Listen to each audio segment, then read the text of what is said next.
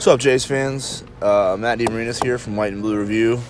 Sitting here with my good buddy and what could have been at White and Blue Review, but Jacob Padilla from Hale Varsity joining me today for this post-game chat after Creighton's 81-59 shellacking of the Butler Bulldogs. I think that's 7 wins in the last 8 games for Creighton, 9 out of the last 11 overall, keeping pace with Seton Hall and Villanova in the Big East title race at 11-4 in league play.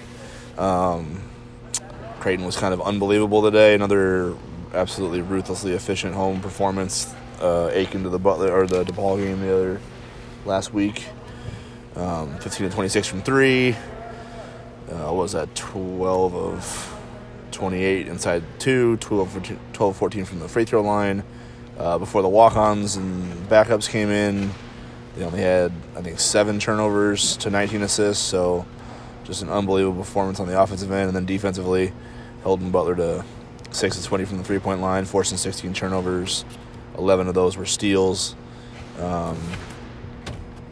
Just an unbelievable performance. Jacob, what were your thoughts from your vantage point and your diligent note-taking as a fan today, and what Creighton did and how they were able to just run Butler out of the gym? Yeah, well, welcome to the podcast, by the way. Sorry. Yeah, that's we do all like the chit chat on the off the side, but like welcome to the podcast. Yeah, it's the first time I've actually been on here. I'm a big fan. Normally we get opportunities to do it after Nebraska games, but normally your perspective on that is so negative towards the Nebraska angle when Creighton and them play that it's hard to jump that into the flow. But yeah, I'm glad we finally get to do one of these. Yeah, no, and been looking forward to it. Happy to hear from you yesterday, knowing that I was the third or fourth option. I know you ran through a few different guys before. You were ahead of Ba though. Okay, so think about that one. That's I feel honored. Then that's pretty good power rankings, right?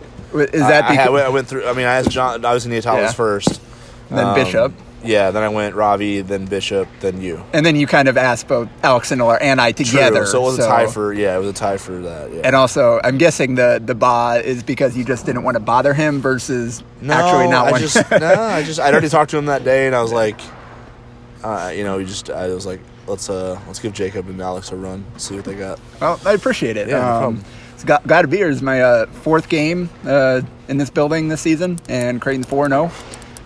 So that's nice. That's a good streak to have. I was here for the... I mean, they've only lost one at home all year, so that is true. Your odds of finding wins are pretty good so far. Well, I was here for the Marquette game last year, so it's nice to have the season that they've been having here with me in the building. Right. The last note I took during the game was 70-35 with just about 10 minutes left to go. I'm like, all right, I'm good. The end. I'm done. There's nothing really else to say here. With 10 minutes left. With 10 minutes to spare. Yeah, no, it was just a phenomenal performance, and I'm not quite sure what Butler's game plan was defensively.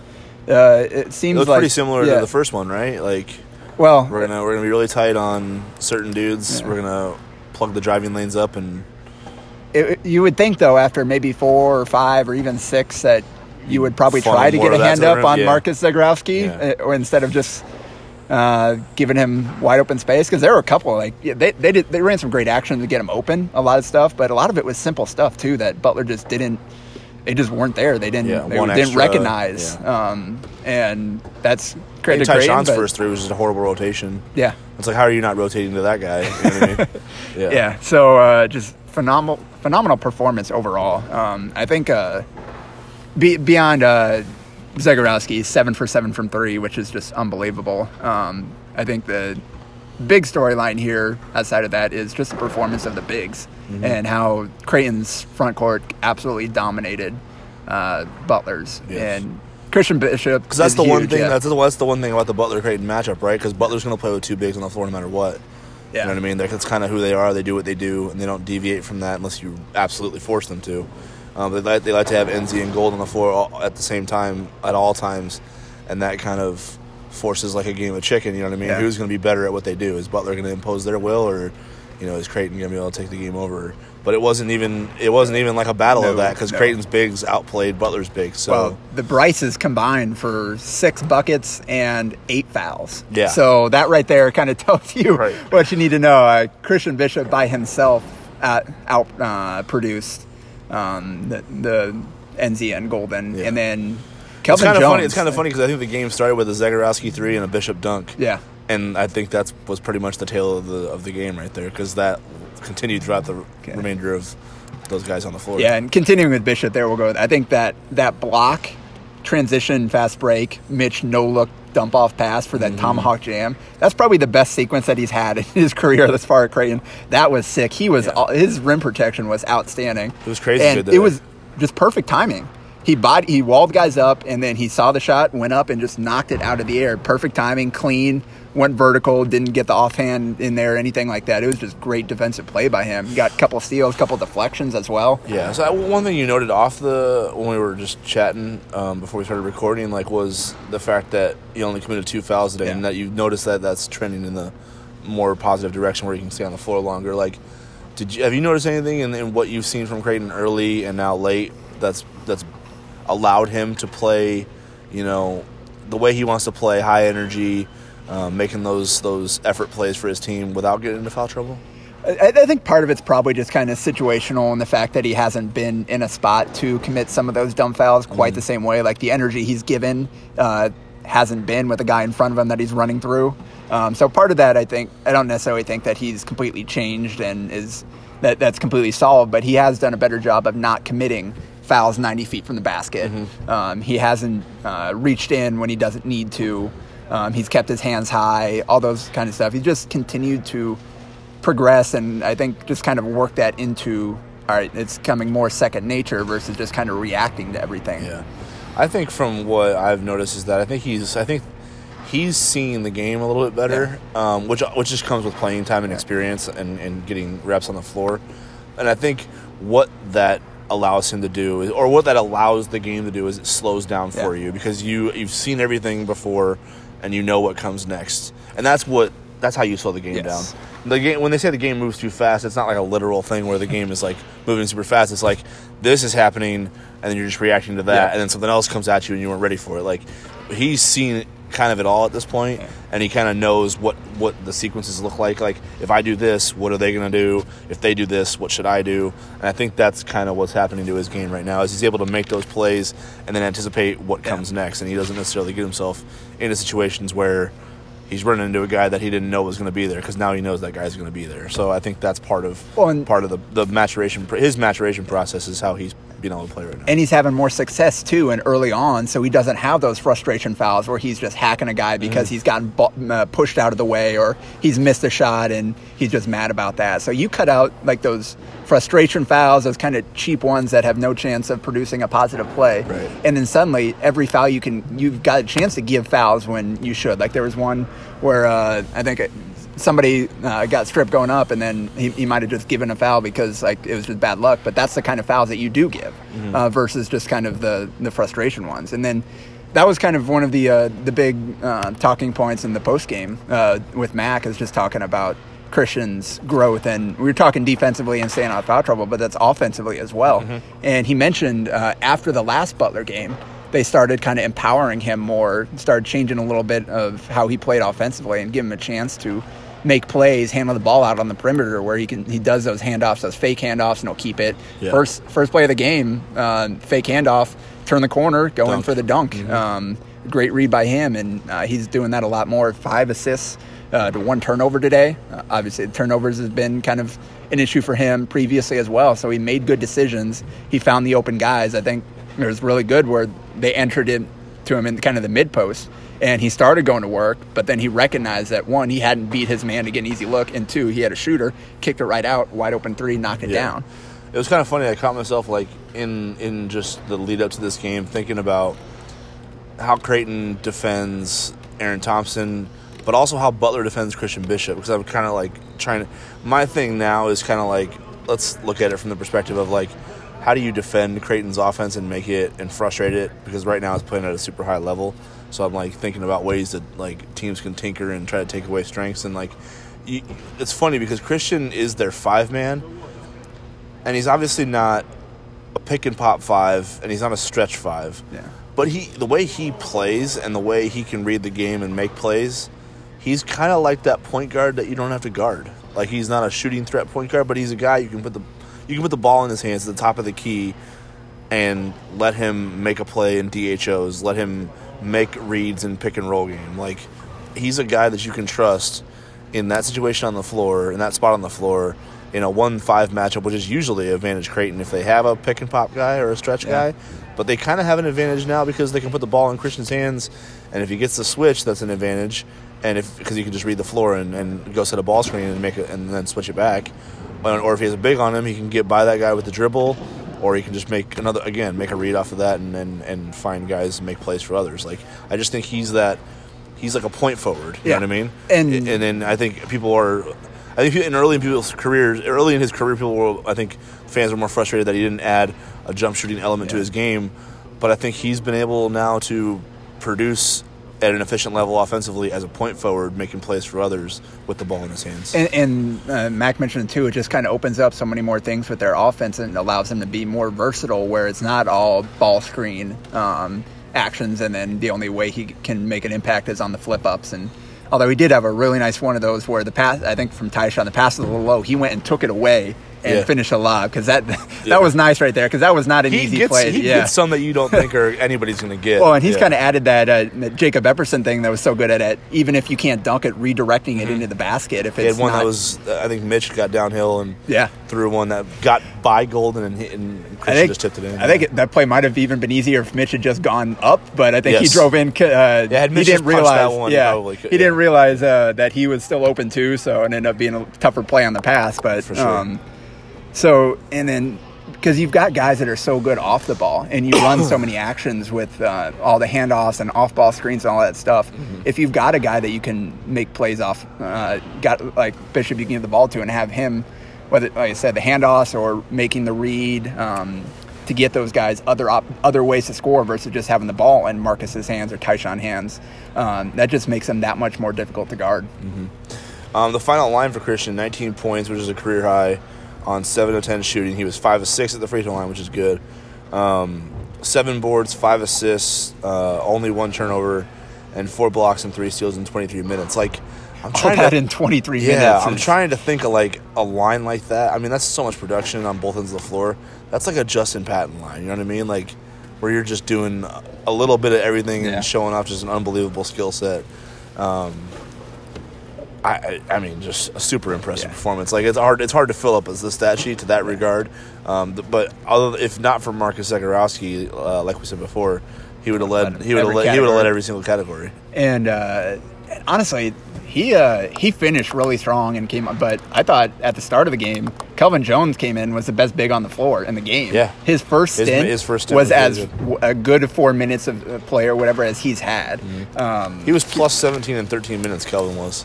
Yeah, in the first half, he was plus 12 in 8 minutes alone. Really? And he had a really strong catch and finish in the pick and roll, took a little bit of contact and bobbled the ball at all, finished right away. Had deflected a pass for a steal, them trying to get it inside. He had a tough offensive rebound that he ripped away, kicked it back out. They got a Marcus 3 out of it. Some really good screens. He got a couple guys some really good I'm glad you looks. mentioned the screening action, because I felt like, Marcus Zagorowski, 25 points, 9 and 12, 7 and 7 from 3. Yeah. A lot of that was just like Kelvin sets a good screen. It was hard for Aaron Thompson to fight over it like he typically does, and Thompson was just too late getting to Marcus, who's got a quick trigger. And I think that, like, a lot of that, Kelvin doesn't get a stat for that. He doesn't get an assist for that or anything, but, a lot of that was, Christian and Kelvin just setting really good ball screens and getting Marcus just enough space to get the shot up. Yeah, and then the second stint he came in, he blocked Thompson at the rim, and then shortly after got an offensive rebound, kicked it out for another Bauer 3. So that's he got 2 offensive rebounds, and that produced 6 points for Creighton, and that's huge. Like, you get that kind of production. He only had 4 points, was it? But he served his role very well. There were a couple fouls there late at the end. They called a moving screen on him, so that's kind of where his turnover came from. But his first, his first 10 or so minutes was the highest level I think I've seen him play against this level of competition. And that's huge. If you get 10 really good minutes out of Kelvin Jones the rest of the way, then that's going to be tough. This wasn't even, Denzel Mahoney didn't do a whole lot in this game. Damian Jefferson didn't do a whole lot in this game. It was all Christian that, Damian didn't even score. No. Mahoney had 3 points. Yeah. And those are guys that That's typically not a recipe for Creighton success, right? If you have, like, they've got the big three going, but even Mitch only had 9. So when you think about, like, Mitch, Damian, and Denzel combining for 12 points on, 16 shots? Yeah. Right? Yeah. That's typically not a recipe for Creighton blowing someone out of the gym like they did, especially a Butler team that's been pretty good all year, especially on the defensive end of the floor. But that just speaks to the efficiency of Zegarowski and Bishop, and then Tyshawn, keeping the dagger in the heart at the end, like making sure that thing stayed at a 30-point game until about 5 minutes left. So. And I did. Balak didn't end up having a huge game, but I liked the way he came out. They got him a 3 right First away. Possession, real clean look, knocked it down. The second one was an aggressive shot. It's one of the shots that he's turned down at times of games. He didn't make it, but I like the aggressiveness to kind of turn the corner, catch, and go up through semi-contested. He had a couple of those where... Well, it's like... They're decent looks. Yeah. They're bad looks for some other people, but they're good looks for him. In that first matchup with Butler, McDermott was really aggressive in attacking that matchup and setting the tone offensively for Butler. That might have arguably changed the game because Baldwin was so cold in the first half. McDermott was basically their whole offense. Yeah, carried them in the first half until Baldwin got going. So I think maybe a little bit of Mitch's mindset maybe today was I got to be really aggressive in attacking that McDermott matchup because if we can win that one, we can set a pretty good tone here. And then I think that aggressiveness early opened up the playmaking opportunities. 6 assists, 1 turnover, had 6 rebounds as well. Good thing he made that third 3. Because you're taking it because with don't want a 6-6-6 stat line.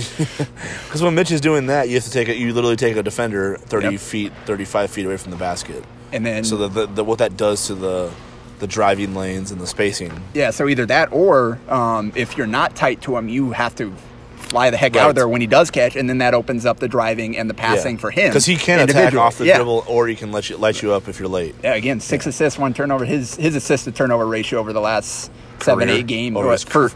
But he stepped up even more when teams that have been more aggressive taken away. He hasn't shot as much last handful of games for the most part. And the one turnover was a catch he caught it on the sideline. That was that's what it was. So it wasn't even a decision making turnover. It was like court's too small. Yeah, court was too small for him.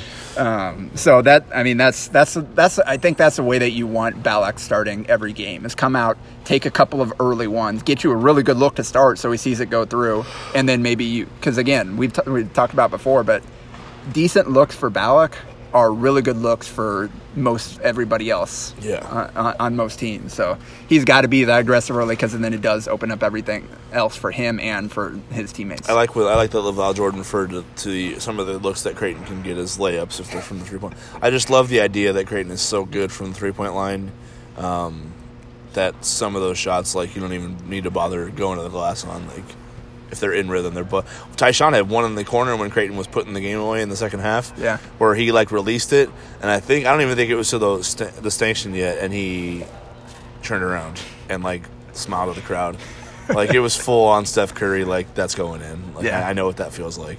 And then you look at just the plus minus. Tyshawn, 28 minutes plus 36. Plus 36. That is absurd. That is ridiculous.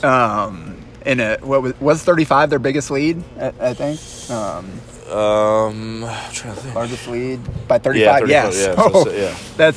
They were just killing him anytime he was out there, and he didn't have a huge game, but solid. 15 points, hit 3 threes, 4 assists, no turnovers, 2 steals. I mean, the steals, the turnovers is getting getting kind of ridiculous at this point. In Big East play, 42 assists, 13 turnovers, and 24 steals. Yeah. It's absurd. It is ridiculous. And this is the guy that's handling the ball quite a bit. Mm-hmm. For the season, he has 36 steals and 39 turnovers.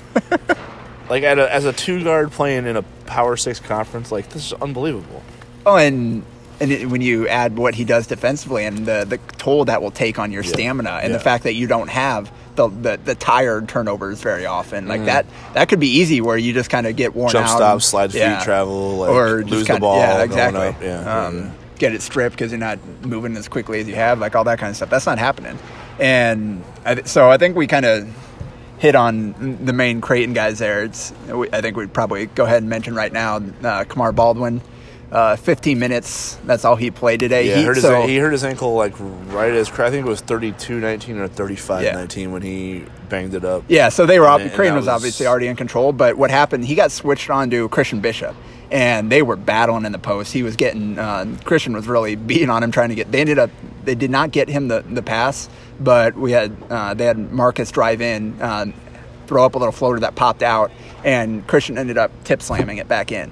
And after that is when Baldwin came up limping. So I don't know if it was on trying to defend him in the post or on the rebound or what exactly, but he came up limping. And he was kind of hesitant for a second, like he wasn't sure. He was trying to see if he was all right, but he's like, no, I got to check out. And he came out. He was the last one out of the locker room at halftime, kind of walked out there gingerly. You could say, oh, this doesn't look good. And then LaVall Jordan confirmed that, hey, if he could have played, he would have. It had nothing to do with us getting blown out. It's just he hurt the ankle. So well, I mean, down that team at half, you figure if Kamar's got anything left, use it in that first 5 minutes. Like 21 in the second half of the last game or whatever it was. Yeah, the second half is where he lives. Yeah, exactly. So, but I mean, and he was keeping them in the game early. I mean, Creighton hit a little bit of a run there to make it. I think I don't know if it was 10, but it got to like 7 or 8. Yeah. And then, he hit a runner in the lane or at the free throw line area, and then they had that ridiculous step back that Tyshawn defended as well as he possibly could and just buried it. I think that at that point he had 7 points on 3 of 5 shooting on that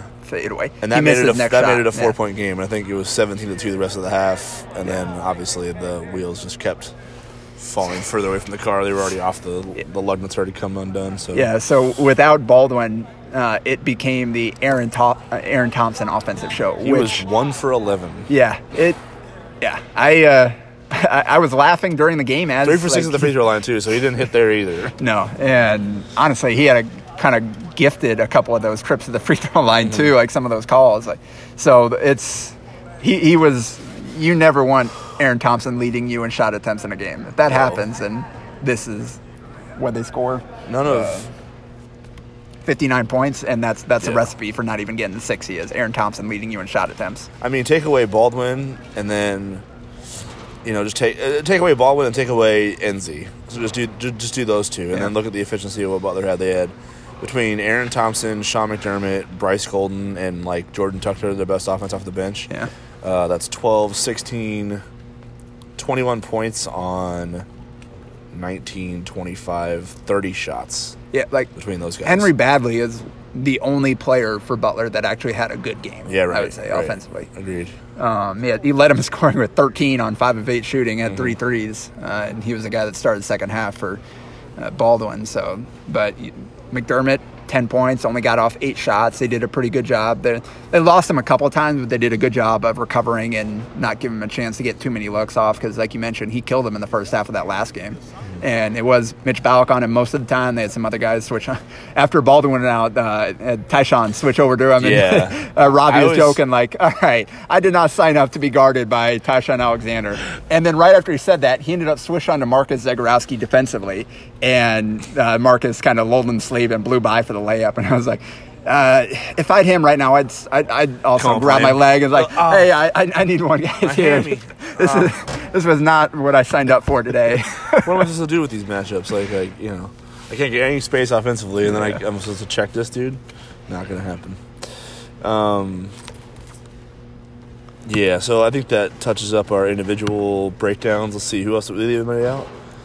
I don't even know if we talked about Marcus Zagorowski, but I mean that's we kind of mentioned 7 of 7 from 3. I actually did want to note one thing because 25 points in 25 minutes. That's pretty good. Yeah, it's insane. On 12 shots and without getting the free throw line. Yeah. Because I was looking at that, like field goal attempts is one thing, but I like to do total shots because I count shooting possessions is what I count a lot. Like Marcus Howard will take 12 shots and then 25 free throws, and that's how he'll get his gaudy point total. But like since the Providence game where Zagorowski went 1 for 10.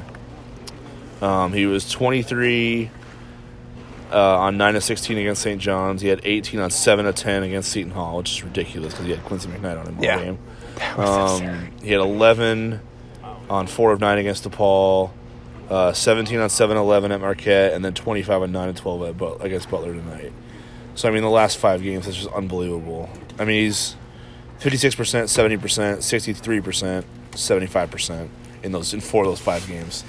What did he end up with that Seton Hall game again? He had He had 18 on 7 of 10 shooting. Yeah, so 18 on 7 of 10 against Quincy McKnight and 25 on 7 of 12 against Aaron Thompson. Yes. Those are the two best defensive point guards in the conference. Other than right? Tyshawn Alexander, they're the two and three in the league in guarding in terms of like what they allow on their individual matchups. Well, so that's pretty good. And I even in the midst of kind of their success, I had a handful of games back, but kind of before the stretch, mentioned that like Marcus isn't playing the way he had been, and that's kind of the key, I think, to really elevating it is like, all right, you're getting all these other contributions from other guys. Now you need Marcus to get back to where he was, and especially because he had really struggled to score inside the arc in Big East play. But like so after that Providence game, he had scored in single digits in 3 of the last 5 games, so he was, one of those was a 6 turnover game, but the Providence game was a season low in points. You could argue it was his worst performance of the year.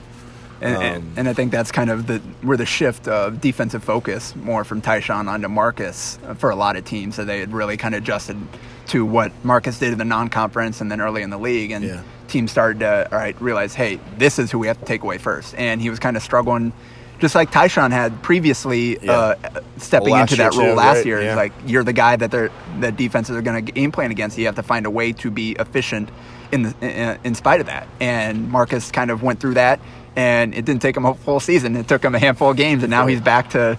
Even today, he didn't have a great. Now, if anybody's got another adjustment to make, that's their turn because he's locked in right now. Yeah, and you've got Tyshawn and Marcus playing the way they have been recently. Like that's as good of I think a 1-2 punch as you can find anywhere in the league, considering what they both do in all phases of the game.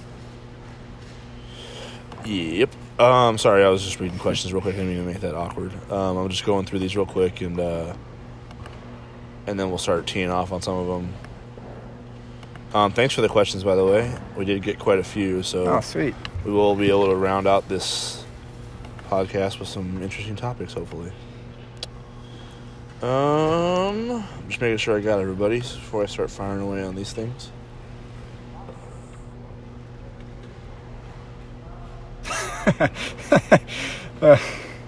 Right off the bat, not a question here, but Jeff Hansen replied, "Sorry to our call for questions. Sorry, Creighton answered them all." Yeah, that's the tweet. That's the response of the year so far. So, congratulations to Jeff. I don't have a prize in mind yet, but maybe I'll think of one. Okay. Let's see. So Sam Norland is the first one to tee off on. He goes, will you power rank the 15 threes we hit today on the pod? If not, which was your favorite? Oh, man, I don't even know if I can remember all 15. Yeah, that's a definitely lot. Can't. So maybe just some of our favorites then, I guess. I did like the first one from Mitch. It was a tone setter. Yeah. It was like a look, we're going to fire away today. And if you guys... Great job to get him free. If you guys are this late on us, it's going to be ugly. I will say, it didn't go in. If Mitch had hit that one kind of in transition while they were on their roll, the roof would have been blown off this place. That would have been number one had it gone in. But I could see Tyshawn's one in the corner where he literally turned away halfway through. The ball was halfway in flight. He turned around and smiled at the crowd like he knew it was going in, and it didn't even touch the rim. So that one was that was up there. That was up there. I think the Marcus and the Mitch threes off of the Kelvin offensive rebounds were up there. Just kind of the demoralizing factor of giving up a second chance three. Yeah. For this dedude coming off the bench and just kicking your butt on the glass and 6 points right there when you've gotten a stop already. That really hurts the defense when you're giving up those kind of plays. Yeah, I think Marcus had a couple where Aaron Thompson played pretty good defense on him, and he just used a little in and out dribble to get him some space with a little sidestep and buried a couple, and you could just tell he was on, and he wasn't there was nothing that Thompson could do short of fouling him that would stop him from hitting those. Those were pretty big. And then the Marcus' seventh one, I think he kind of refused the screen, just crossover right into the shot, and no defender. There was nobody even close. Like, how are you guys losing him this much? He's made his last 6, and for that to go in 7 for 7. Yeah, it felt like his first couple too. Butler had done a pretty good job of kind of like answering Creighton's punches, and then with offense of their own, and then I think Marcus hit back-to-back threes to stretch the lead out. I think the 10 at first. That was pretty big sequence. Those first back-to-back ones that caused a timeout. I think Mitch hit a big one coming off a screen in the left corner, left wing area that in the first half that stopped a Butler run and got a Creighton run going. So, yeah, there were some huge ones. And then, maybe I'll go back home and make a super cut. Yeah, I think that's one where you'd have to kind of watch back the film before you can really there was not. I don't think there was any lucky ones today, were there? They kind of all were like smooth. And no, they were good looks. Rhythm. Yeah, I think so. Rob Anderson, Marcus became the 71st player in Division I men's history to be perfect from three-point range with 7 or more attempts. Dang. So that's pretty good. 71 actually seems like a big number for not missing. Well, I mean, it's still a history. Yeah, 3-point. That's not.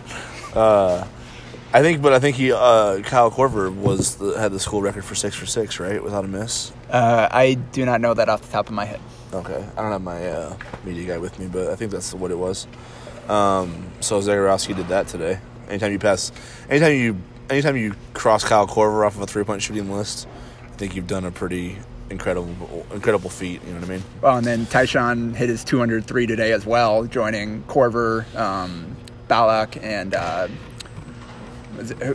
who was the other one that had 203s by the end of their junior year? Yeah. I don't remember. Yeah, I'm blanking on it now. I know those two were both on it, but like that's pretty good when you've got. There we go. Rogge. That's who I thought, but I wasn't. Yeah, because Doug got off to a slow start. So his career. Ethan, Kyle, Doug, Mitch, Tyshawn. No Doug.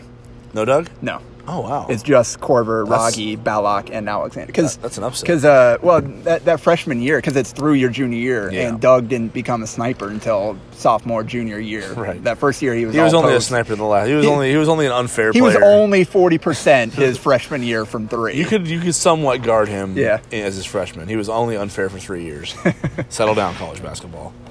Yeah, 14 points a game as a true freshman. That's who was about to redshirt. Like he was slacking a little bit. Start his career. Yeah. You can see why they almost had him sit out. Schmitty wants to know Creighton Bluejays versus Ditka. Who you got? Well, I'm a Packers fan, so go Jays all the way. Okay. I feel like Creighton needs to get to the Final Four before they get up on Ditka, right? Yeah, Ditka's not a good coach. Well, what kind of Ditka are we talking? Well, Ditka won a Super Bowl. I mean, we got to give the man his due. He's kind of like, but like Saints Ditka that gave away all the draft picks for Ricky Williams, or like Chicago Bears Ditka who who was the only reason the Bears are relevant right now to this day. Like that Ditka. Yeah, I guess. If it's that Ditka, Creighton needs to go to the Final Four. If it's the Saints Ditka, they're lapping him currently. Okay, we'll circle back to that one at the end of the season, but and kind of see where the team stands. Do I have to bring that one back up? Probably not. I I think we're good. Oh, yeah, okay. I think we're good. If you want me to circle back to it, I guess I will whenever the season ends. Ting wants to know, when it comes to the NCAA tournament, a common phrase, "it's all about matchups," is frequently uttered. That being said, what specific teams do the Jays not want to see on their side of the bracket in March? It's a pretty good question. Yeah. Obviously, you start with the length. Someone. Okay. Yeah. The length on the wings and inside, that makes it tough for Creighton to get off the shots that they want. I think the first thing that I would say is versatility. A team that can switch 1 through 5 is probably going to give Creighton a lot of problems. Oh, and that's kind of counter to what most people would think, right? Because you think, as undersized as Creighton is, you go straight to a team with a dominant post player. But there's a certain level Creighton's beaten the crap out of that so many times this year that I don't even consider that an issue anymore. Yeah, and that's kind of I think the interesting part of this, because and even still people like, I think what Jeff Goodman said, love the team or whatever, think they're just a big man away or whatever from being a Final Four team. Like that, all that stuff is kind of continuing. You hear a lot of people say that, but you have to be so good as the post player to overcome the 2 for 3 math advantage there. That Xavier has arguably one of the hottest post players in the country right now, and they played that 2s for 3s game, and they were never in. Yeah, they played Gill right off the 4. It would be interesting to see Creighton try to go against a guy like Udoka Azubuike. The way he's developed at this point in his career, he's National Player of the Year contention up there. Him and Devin Johnson both have had phenomenal seasons. So then there's a point guard that really quick there.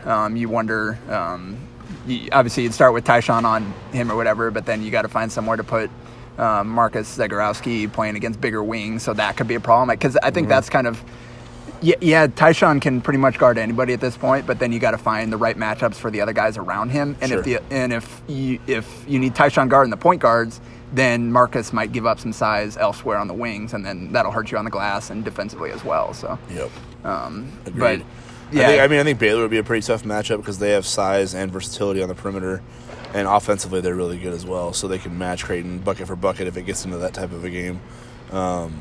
Dayton might be a tough one because they're just unbelievably efficient offensively, and they have a dominant big and Obi Toppin. Yeah, Dayton's kind of a supercharged version of what we've seen from Creighton, just in certain aspects, because they, as good as Christian Bishop has been, Obi Toppin's kind of Obi Toppin's a lottery pick version of that. Yeah. So he kind of does a lot of the same thing, except he can step out and shoot in addition to being the lob threat at the rim that would make it really tough to deal with. Mm-hmm.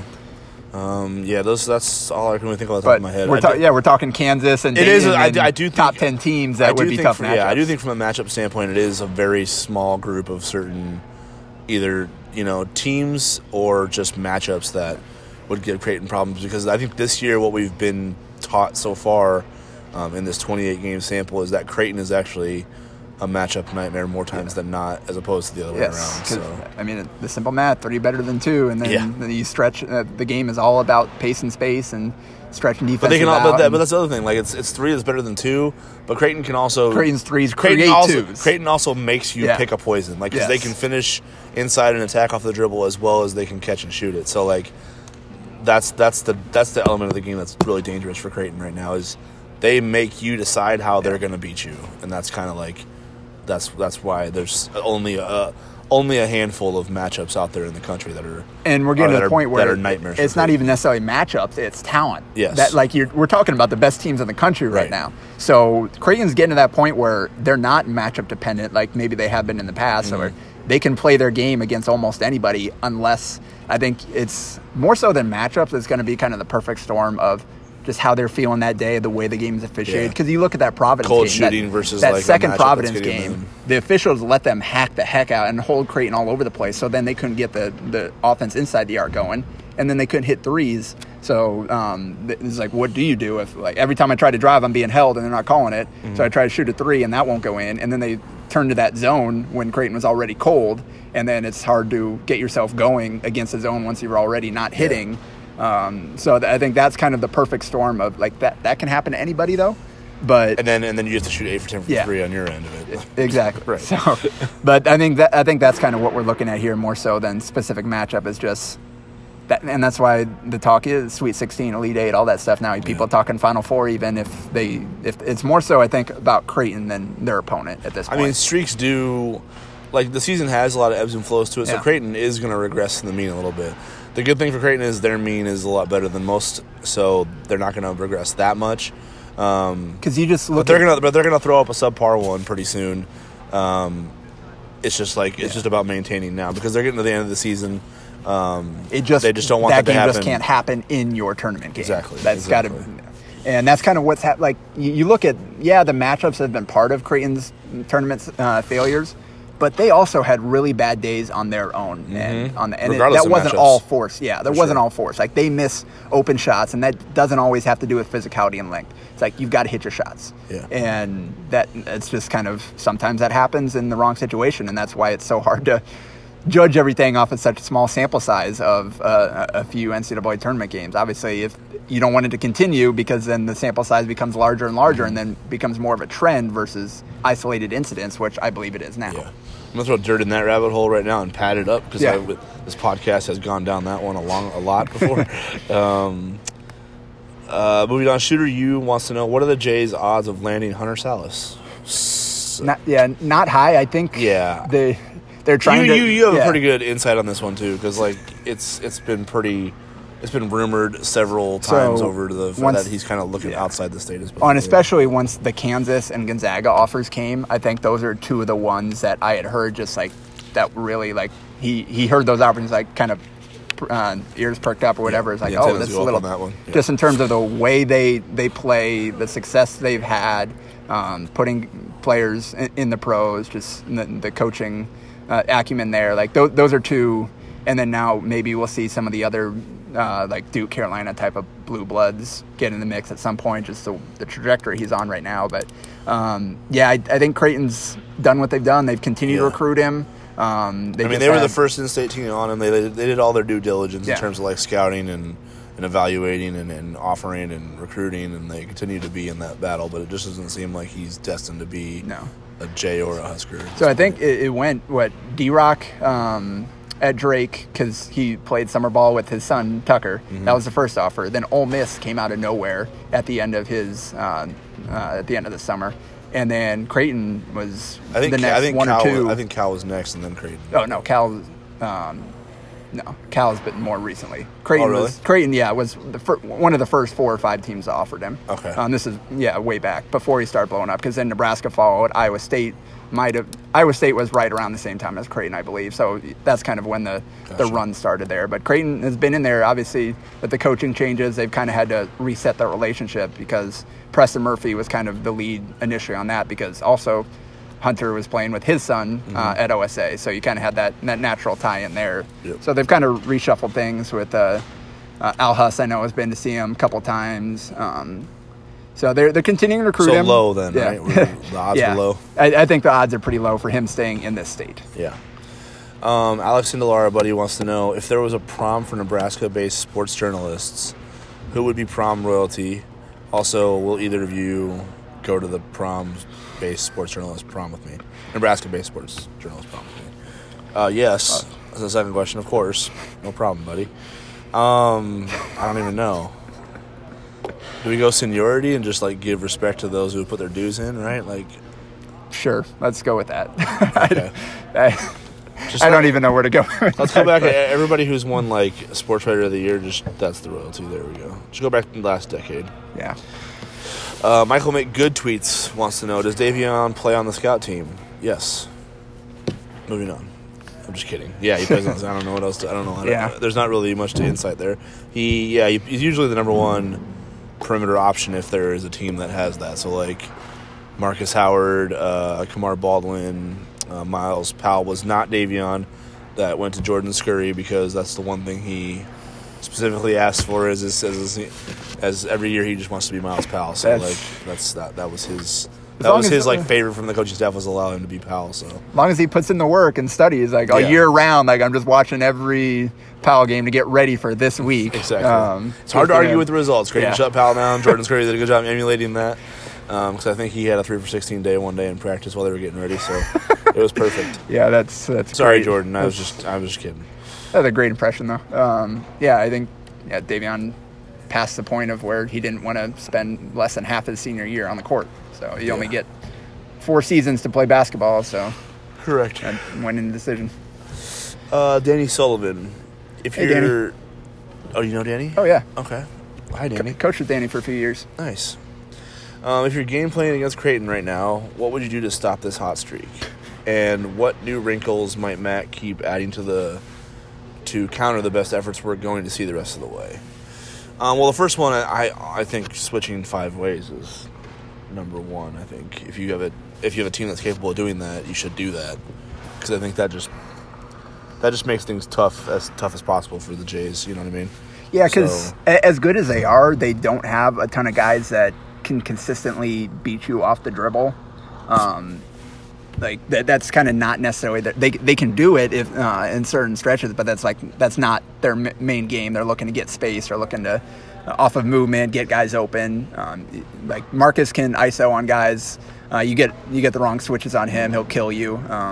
But it's not like Creighton's got guys that are just great ISO players. So if you switch 1 through 5, you kind of turn it into an ISO game. Correct. Where the sets and everything that Creighton worked on is no longer an option because they just blow all that up. That's why teams play zone. Yeah. If they can't switch 5 ways, they play zone because you take away all that at the same time, too. Yeah, you can't run. You've got your zone sets, but there's only so many things you can do against a 2-3 zone if you're not hitting shots. Yeah, most of that movement is wasted against a standstill defense. Well, and then people, like after that Providence game where the zone was successful, but earlier in the year, teams tried to zone Creighton, and they were very successful, and teams went away with it quickly. Well, Marquette tried to go to it when they cut it within 10, and then Creighton beat it. Yeah. 2 out of 3 times they tried it, so.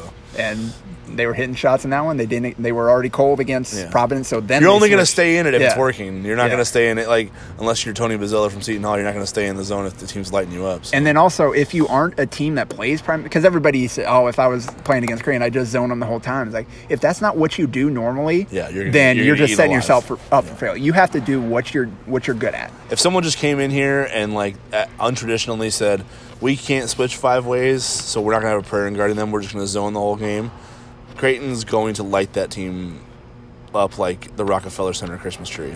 Because you've got to be on point. You can't, because you're going to give open looks. A bad zone is going to give you some really open looks. And again, unless it's one of those days like it was against Providence, which there haven't been nearly as many of this season, and even when they've struggled shooting, they've made up for it in other ways a lot of the time. You've had Denzel making some plays in the high post. And what did Creighton shoot against North Florida? I feel like that was a team that zoned a lot. That was not one that I got to watch. I think North Florida played a lot of 2-3 zone, and they were actually up in the first half. But Creighton, they were 10 of 27 from 3, and they were 7 of 14 in the second half after going 3 of 13 in the first. So I think they played zone most of the game, and eventually it stopped working. Yeah, because you're just giving up too many good looks to a team that's can knock these things down their sleep. So that's not necessarily as much of a bugaboo, in my opinion, as having a team that has the defensive versatility and athleticism to switch 5 ways and be disruptive. Yeah, and I think that's always kind of been somewhat overblown. There are definitely stretches where they've struggled against it, but I think those kind of stick in people's minds more so than when they beat it, because then, like you said, they go away from it quickly, so you don't remember that as much. Right. But I don't know that Creighton is any worse against the zone than anybody else. It just kind of depends on how they're playing that day. Yeah. Ideally, it does make them less efficient because you take away their the thing that makes them unbelievable is pace. Yeah. And when you zone them, you take away the pace because then you're chasing the ball around and trying to match up. Mike Famosi wants to know, what do you think of Aiton's big second half against the Bulls last night? Turning point or another blip on the radar? I don't want to talk about this stuff. Yeah, that was... I don't even know why we have to mention the Bulls in this podcast. Yeah, for a while there, during that first half, I was worried that I was going to be too embarrassed to show my face for this podcast if the Suns had lost to the Bulls. But then Ayton decided to go grab 10 offensive rebounds and nearly drop a 30-20 and make it all better. So, yeah, that's not a great showing, but that was pretty cool, and hopefully he continued. Well, the best part about that is he had a slow first half. He was awful in the first half. And instead of kind of falling away, he came back better, more aggressive, and took over. So that's kind of what he needs to do moving forward. Yeah. All right, so that's your Phoenix Suns talk. I do not care. Yeah. Adam Hester wants to know, so far the Jays have held up against teams with solid 5s, but how worried are you about facing an elite center come March? Thinking about this after watching Azubuike demolish Baylor yesterday. Well, again, the thing with Azubuike in Kansas is they also have the ability to be unbelievably disruptive defensively. So that's not necessarily, it's not necessarily like Azubuike being a problem. It's more of like their ability to be disruptive on the perimeter, and they have that guy. Yeah. So that's kind of like you need both. Yep. You know what I mean? I'm not worried if you're like, we match up well with Creighton because they can't guard our 5. That's fine. If you can't guard their 1s and 2s, you're screwed because your 5 is only getting layups. Your 5 is getting layups at the rim. Yeah. Their 1s and 2s are getting layups 20 feet away, and they account for more points. So that's kind of how that goes. Again, like it's not a matchup thing anymore. It's like you've got to be able to match up in the first place, and then have that ace in the hole as a 5-man who can be disruptive. But it is at the point where you have to be like an Azubuike level player to have a chance of that math winning out. Because what Romero Gill was one of the most improved players in the Big East this year, and Creighton played him complete. What did he play, like 14 minutes or whatever? Like he couldn't stay on the floor. No, and so like and Creighton went super small. That wasn't even like a Bishop lineup. That was a Denzel at the 5 lineup. And he's a guy that had killed a lot of teams this season. Yes, and he couldn't play against Creighton. Right. So you've got to be at such a level as a center. Like you've got like Luka Gar. It would have been really interesting to see Iowa against Creighton. I've seen some brackets that have those two meeting up in the second round if they get there. Like I've got an that Iowa. Would be a super curious one, right? Yeah, I've got an Iowa friend that recently just like texted me, is like kind of disappointed that we never got to see that at the tournament back in the non-conference. Because that would have been really fun to see those two go against each other. Luka Garza is a guy that in National Player of the Year race, he's so good, and he can step out and shoot a little bit too, so you're getting some of that back as well in addition to what he does in the paint. And Illinois could be an interesting one because they've got Kofi Cockburn, and then they've got some good tomorrow. And they've got some good, they've got some talent on the perimeter. I don't know if Illinois' talent is up to Creighton's talent on the perimeter though. Well, and I still think it's a matchup that's not. They're shooting 29% from 3 in Big Ten play. I don't think they'd be able to keep up. And they've been good defensively, but I'm trying to name teams, so because I think that's kind of what the question is leading us to. Well, and we mentioned Obi Toppin, which isn't the same kind of traditional, but he's a big guy that would really give them problems because of his mobility and stretch ability to step out and hit shots. For sure. So I think Baylor is one. Baylor doesn't have a traditional 5, but they've got just really good, versatile talent across the board that I think they can match up pretty well with Creighton and make it a shot making game. You know what I mean? Yeah. And then your odds are better than they would be, because if you can match Creighton shot for shot and be disruptive defensively at the same time, you got a chance in that one. So bottom line, the 5 has to be at a certain level. He's got to be an elite, a truly elite player, not just a really good player. Mm-hmm. And then he's got to have the guys around him that allow you to kind of make up for whatever that big guy's going to give up. Guys like Marcus Garrett defensively out on the wing, and some of the other guys Kansas has. Yeah, and in the San Diego State one, is people go back to that one a lot just because of the nature of that game. But I kind of feel like that was more of a bad day for Creighton than it was like a matchup nightmare for. And that's not matchup nightmare. That's not disrespect to San Diego State at all. They do present a matchup problem for Creighton, but the fact that Creighton laid an egg made that matchup problem, and then the matchup exacerbated it. Exactly. Yeah. So I kind of don't feel like that's a 30-point game every time they play. And Denzel Mahoney wasn't eligible for that game either. Yes, so exactly. That was one more option that maybe could have gotten things going for him that they didn't have the ability to play yet. Agreed. I think that's the end of our questions. Yeah, then we just got there. People are just interacting with each other. So that's the end of our questions. So next up for Creighton is a week off. Finally, they get a bye week before they get to play St. John's, a team that they absolutely lit up in the first meeting in Omaha. Scored 94 points. Only turned the ball over 8 times. Only had 1 live ball turnover the whole game, which against a Mike Anderson team is pretty difficult to do if you go back through some of their. I think I went back to 2011 or 2011 before I found a comp of a team that only had 1 live ball turnover against a Mike Anderson coached pressure-based team. So a pretty impressive offensive performance in the first meeting. And Marcellus Earlington had the game of his life the first time, which is arguably how St. John's was. I've never heard of that guy before that game. I haven't heard of him since. Honestly, I don't.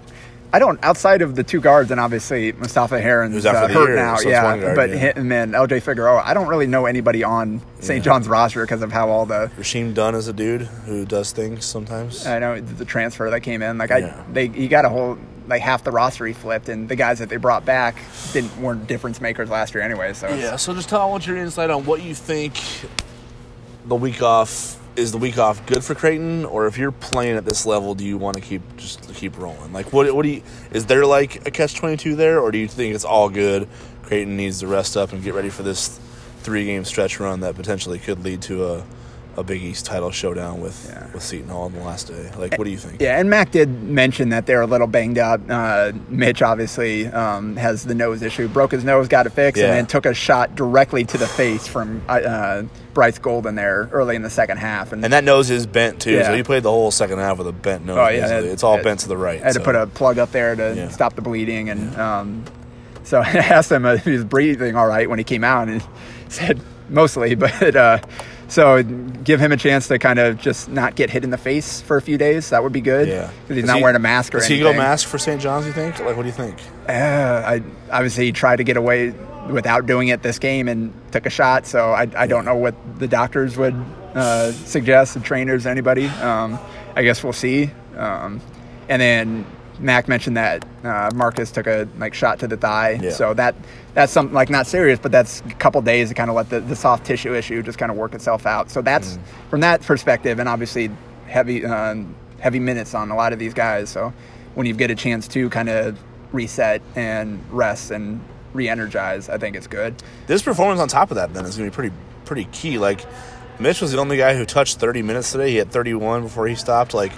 So the guys got in, did what they needed to do, got out of there, got a lot of rest today. They're getting a lot of rest this week before they get to push for the final stretch, because it's going to come hot and heavy now. It's going to be St. John's in a week, then Georgetown I think 4 days later, then Seton Hall 3 days later, then the Big East tournament 5 days after that, and then depending on how long they go into that one, the NCAA tournament will be 4 or 5 days later. It's gonna be pretty consistent from here on out. So this is kind of Creighton's last chance to kind of get off their feet and kind of recharge the battery before it's time to push for the most important part of the year. Yeah, and it's big because it seems like Mac's done a pretty good job of balancing the time to work on their craft and get better and figure things out on the practice court, while not running them into the ground outside of games, and keeping in mind how heavy the minute load has been for the main guys. And so to be able to improve the way they have been while having to deal with that and kind of manage those minutes, I think has been as good of a part of the coaching job he's done this year as anything. Yeah. So one last thing for you, because we're getting close to an hour here, which is a super efficient podcast. I think it's just we both talk really fast. Normally we're at an hour 15. I'm just curious from your perspective on the outside looking in at this thing, when you just go back to Creighton losing at Butler the way they did, kind of blowing a late lead against Villanova and losing at home, beating Xavier but then dropping the Georgetown game. Since then, what stands out to you in terms of what's been different about this group and how they've been able to kind of reinsert themselves into the Big East title picture and almost to a point where they kind of control their own destiny along with the path that they have left?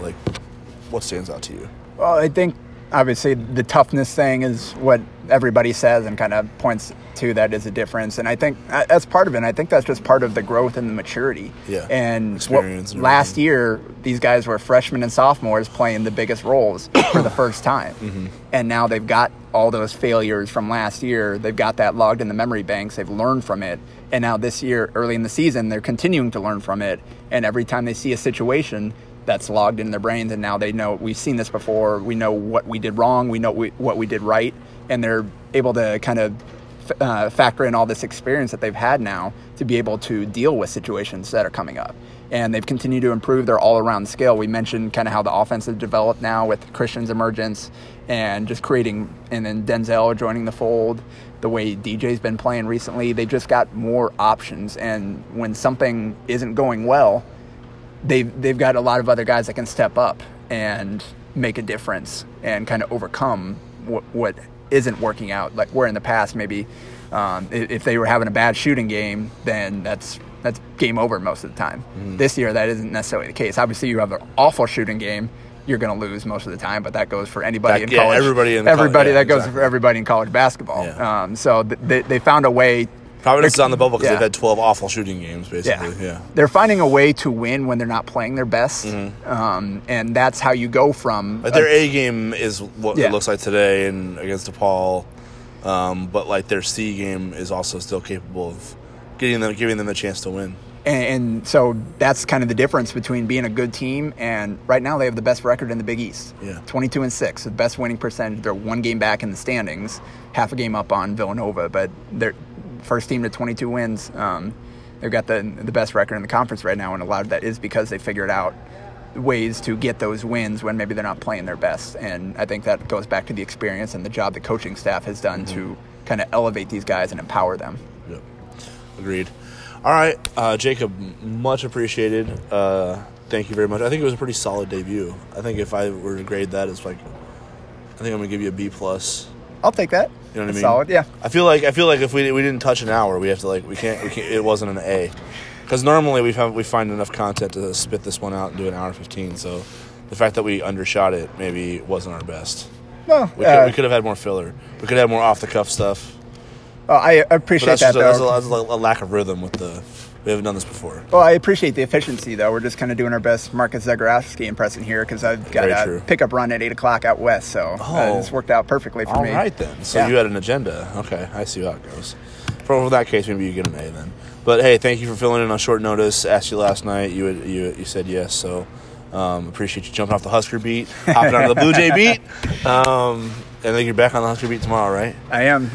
What we always do at the end of this podcast, I think you know because you've heard it, but we always like to plug our stuff. So I'd like you to go first because not a lot of people maybe know where to go for the Husker coverage, but for the J-Skers that are listening, it's an all-inclusive thing. So, if they're curious to find out where they can read about the next Nebraska ball loss, where can they do that at? Well, all my stuff is at hailvarsity.com. So I've got all the basketball coverage there and then everything else throughout the year. And I'm also doing some high school basketball coverage this season. So if lay out your just the next few days of what you've got on tap besides Nebraska basketball. I'm not sure yet. I have not scheduled beyond today because... you have to live one day at a time, do you? Well, we're waiting for the district pairings for high school basketball. Gotcha. But so I'll be out at some high school games, covering Nebraska, obviously, and then kind of whatever else comes up. That's just kind of this time of year, just playing. Is all of that at hailvarsity.com, even the high school stuff? Yes. Okay, cool. And so subscribers, most of that is kind of premium. Occasionally I'll drop a free one here and there. Yeah, what's the deals going on right now for subscribers? What do you got for people that aren't signed up already? Yeah. I should know this off the top of my head, but I don't know what our most recent one is. Really? Yeah. It's like $500, man. It is not $500. It's right, pretty It's reasonable. not $500, so just go and subscribe. Yeah, just go to you can find it on the, I think we've got a $1 try HV kind of coupon to start off if you're for a new subscriber. So just go to the website. You can find it all there. Then you can follow me on Twitter at Jacob Padilla _. And there'll be a lot more. There's a lot more Creighton. The underscore's at the end, huh? It is. Nice touch. Yeah, it was either 2 underscores in the middle or an underscore at the end. Those were the options. Because Jacob Padilla is owned by someone named Juan who has never tweeted. He's got power over you then, huh?